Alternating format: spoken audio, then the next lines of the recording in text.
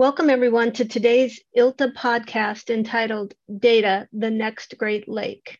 I'm your moderator today, Tracy Pardo, IS Improvement and Reporting Analyst with Cooley LLP, and I'm pleased to be joined by my colleague today, Stephen Heathcock, Data Strategy Manager at Cooley as well. Welcome, Stephen. Thank you. With that, let's dive into our first question. What is a data lake? Well, I've been working with that phrase for years, and I wasn't actually sure when you first approached me about this. So I went and I Googled it, and I kind of took note of some of the big answers, and I actually noted how the big companies define a data lake, as well as how Wikipedia defines a data lake. And first, to start with the big companies, we'll start with Amazon. They call it a centralized repository that allows you to store all your structured and unstructured data at any scale, which makes a lot of sense. Good basics definition. Google's a little bit more verbose, but similar. A data lake is a centralized repository designed to store, process, and secure large amounts of structured, semi-structured, and unstructured data in its native format and ignoring size limits, which is a slightly wordier but similar version than Amazon's. But Wikipedia is a little bit different, and I think it's interesting. They call it a data lake as a system or repository of data stored in its natural or raw format, usually object blobs or files. And what's interesting about Wikipedia is it's a little bit different because it doesn't just call it a repository, it calls it a system or repository. And a system, if you go look that up, I'm big on definitions, is it's a set of principles or procedures according to which something is done. So the point is you don't really need a container or a repository. You just need a set of methods that act as a virtual container, which we also call data virtualization. And that's actually what we're going for here at Cooley. We wanted to define our lake conceptually as everything we have and focus not on a container to store it all and clean it for fast retrieval, but on ways to retrieve it where it is as quickly as possible.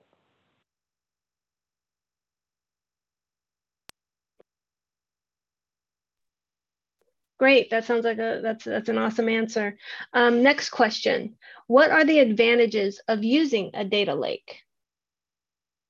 Firms naturally want to get as much value out of their data as they can, and they make a big investment in powerful tools like cubes and CRMs like Salesforce, BI platforms, search engines, and the like. But the solutions are costly to build, they're costly to expand, and as a result, they generally can't keep up with the relentless appetite of our data consumers.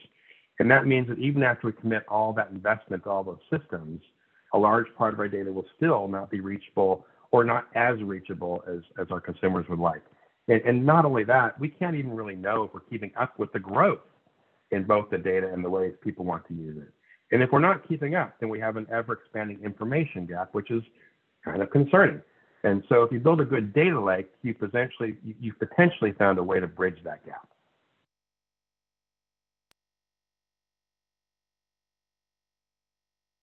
All right, next question. How do data lakes differ from traditional data warehouses? Well, it's a good question too. A lot of these things I did have to research because you work in the field for so long and get used to these kind of blurs. And that was an interesting takeaway too from this podcast as I got ready for it, because I kind of sharpened my understanding of the difference, which is that with a data warehouse, you're kind of designing your data world in advance. You're building tables, you're designing structures, you're building schemas, you're creating integrations into them, you're plugging them into systems. And essentially you're building what's the equivalent of like a heavy rail system if it were a city, right? This is like where I live in the Bay Area, we have BART. This is our BART data warehouse. And these work great for all your scheduled data flows, all the commuters that go on BART that are going to the city every day, all the things you do normally, transmitting clients and metadata between your systems, all the stuff that you know is important. It's great for those. It doesn't work great. Data warehouses don't work so great for the weird queries that people come up with. The new and interesting queries that people are always dreaming up, things like where they want to look at multiple systems in combination to figure out the answer to one very specific question. We have an attorney, for example, who does salary recommendations for startups, and he has to know all kinds of things when he gets that question, when he provides that advice to the startup. What's the market in that startup area for salaries? How much capital does a startup have to spend? What was the employment history of the person looking for the job, et cetera? This is a really multifaceted question that no traditional warehouse would be good at answering because it'll be different every time. And so with a data lake, the questions like that can be answered more easily because it doesn't require all that pre-construction that the data warehouse does. In other words, it's more likely to keep up with the nonstop curiosity of our information seekers. And that doesn't mean you're off the hook on construction. You still have to build something. But once you've built that thing, it's more scalable and more flexible because both of those features were actually built into its core design. Great. Next question. Why would a firm invest in a data lake? Yeah, it's another great question, and it's one that we've grappled with here at Cooley. And I think, a lot of it depends, again, on how you define that lake. If you define it as a big container or a big system, something that you go out and work with a vendor to build, then, that could be the right way for you. I have a different definition. I'm more of a kind of a open standards kind of a person. I want that system to be a set of rules and processes. So it's more like Wikipedia's definition. And so my question really would be, is how can you get more out of the data lake you already have? Because I think by that definition, we already have a data lake. We're just trying to mine it. We're trying to get value out of it. We, for example, have a ginormous document management system. I've heard one of the largest document systems in our space, hundreds of millions of documents. And we have a good search engine that works for it.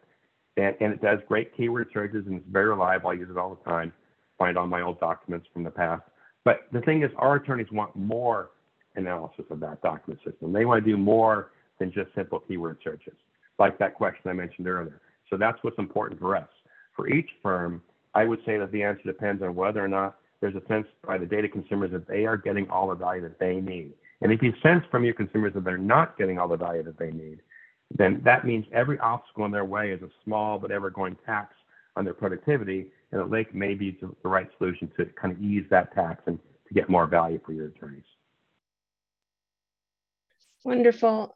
Next question. What would it take to build a data lake? Again, it just kind of depends on what direction you go in. Do you go on one of these containerized approaches with a big vendor to help you, or do you kind of go after something where you're addressing your lake as everything you have conceptually? And that's, one of the first things to kind of understand, which direction do you want to go? What's your goal? I think for us, and another thing when you're trying to decide what it will take is, what do you want to start with? How can you get people interested in what you're doing and see the value in it, so they want to help participate in it, and you can get more enthusiasm out of this project firm-wide. And obviously you want to make sure that whole solution is going to scale all the way to the end of your dreams about what it can be. You don't want your lake to sort of, in my opinion, you don't want your lake to sort of end halfway and then stop because it says, well, the rest of that stuff's too hard for what my lake is. I want that lake to be all-inclusive. And so, you have to kind of make that choice. And then once you've kind of figured out that direction, you kind of need to look at your staff and see if you can find an internal team that's got the time and the interest to lead that effort. You want to build either a big team if you want to kind of shape that lake yourself and make it conform to what you're doing, or if you don't really have that kind of muscle, you can always outsource a lot of that work to a big partner vendor, and then you kind of work with them to find what they've got and how you can carve it into what works for you. I like things that fit exactly to what I want, and so I sort of like the homegrown approach with a big internal team, but every firm has their own choice to make in an area. And then, then finally, I'll just say there's the on-prem versus cloud thing. All of our data is slowly moving to the cloud. It's moving to these cloud containers in SharePoint, and Latera, big vendor in our space, has got a lot of cloud offerings for us, and they keep coming. Workday, Workfront, all these systems we're using at Cooley all have some cloud component to them. And you have to decide how that fits your cloud strategy. You can build it on your own service if you have the time and staffing for that. And we're trying to do some version of the middle. What we're trying to do is build a cloud-based virtualization platform, but we're trying to leave our data, our conceptual lake that is, on-premise where it is, or in some cloud where it is. But we don't want to build a new cloud with more data on it. We want to build a virtualization tool that collects all these clouds, these data sources from on-premise and cloud locations in real time, and then discards them after the query is over. That's one of many ways to do it, but every firm has to kind of decide what the shape of that lake, where the data will live in the cloud or on-premise, will it live in a container or not, is how it conforms with their culture and their goals, and then they can kind of make a choice on what they want to do to get that process started. All right, last question. What tools would be needed to create the lake, and are there any best practices? Again, I'm sorry to sound so fuzzy, but it's just such an open phrase, and the tools are nearly limitless. You could do it so many different ways. It really depends, again, on the firm's core culture, and it also depends on the systems they have in place today. We have a lot of, large cloud systems that we work with, so, it's a bigger challenge for us. If you're largely an on-premise firm with on-premise data, I think there are some different choices available to you, and maybe an internal container would be best for you. Since we have such a robust and diverse technology ecosystem here, and because our IS staff are so busy servicing it, our approach with our team to building this lake is to fly over all that and work with a conceptual approach with a small core team and with existing vendors who are familiar with our very unique and complex landscape. And in a sense, we're kind of treating our people and our vendors as a process lake, much in the way you would treat your data, and trying to fly above all that and look at how to knit them together using a lightweight approach. We like this approach because even though it's not a big formal project like some firms are doing, it's more lightweight, it's agile, it's a little stealth. It kind of reminds me of when Java was invented. I heard that when Java was invented, they stuck 4 programmers in a building somewhere and had them work alone for 2 years without talking to anybody. We're not going that stealth, but we're trying to kind of keep out of getting a lot of groups involved in a lot of discussions, and instead kind of asking them lightly in a more targeted way what they're looking for and what they need, and kind of observing what they're doing, so we can build a lake that's almost an abstraction of all that and can be more lightweight by design.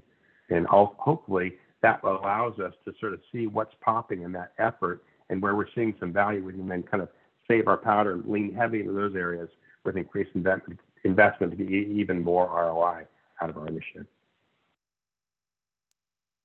Wonderful. Those were all great answers, Stephen. Appreciate it. Thank you very much for your time today. And thank you to the audience who will soon be tuning in to listen. We hope you enjoy and have a wonderful day. All right.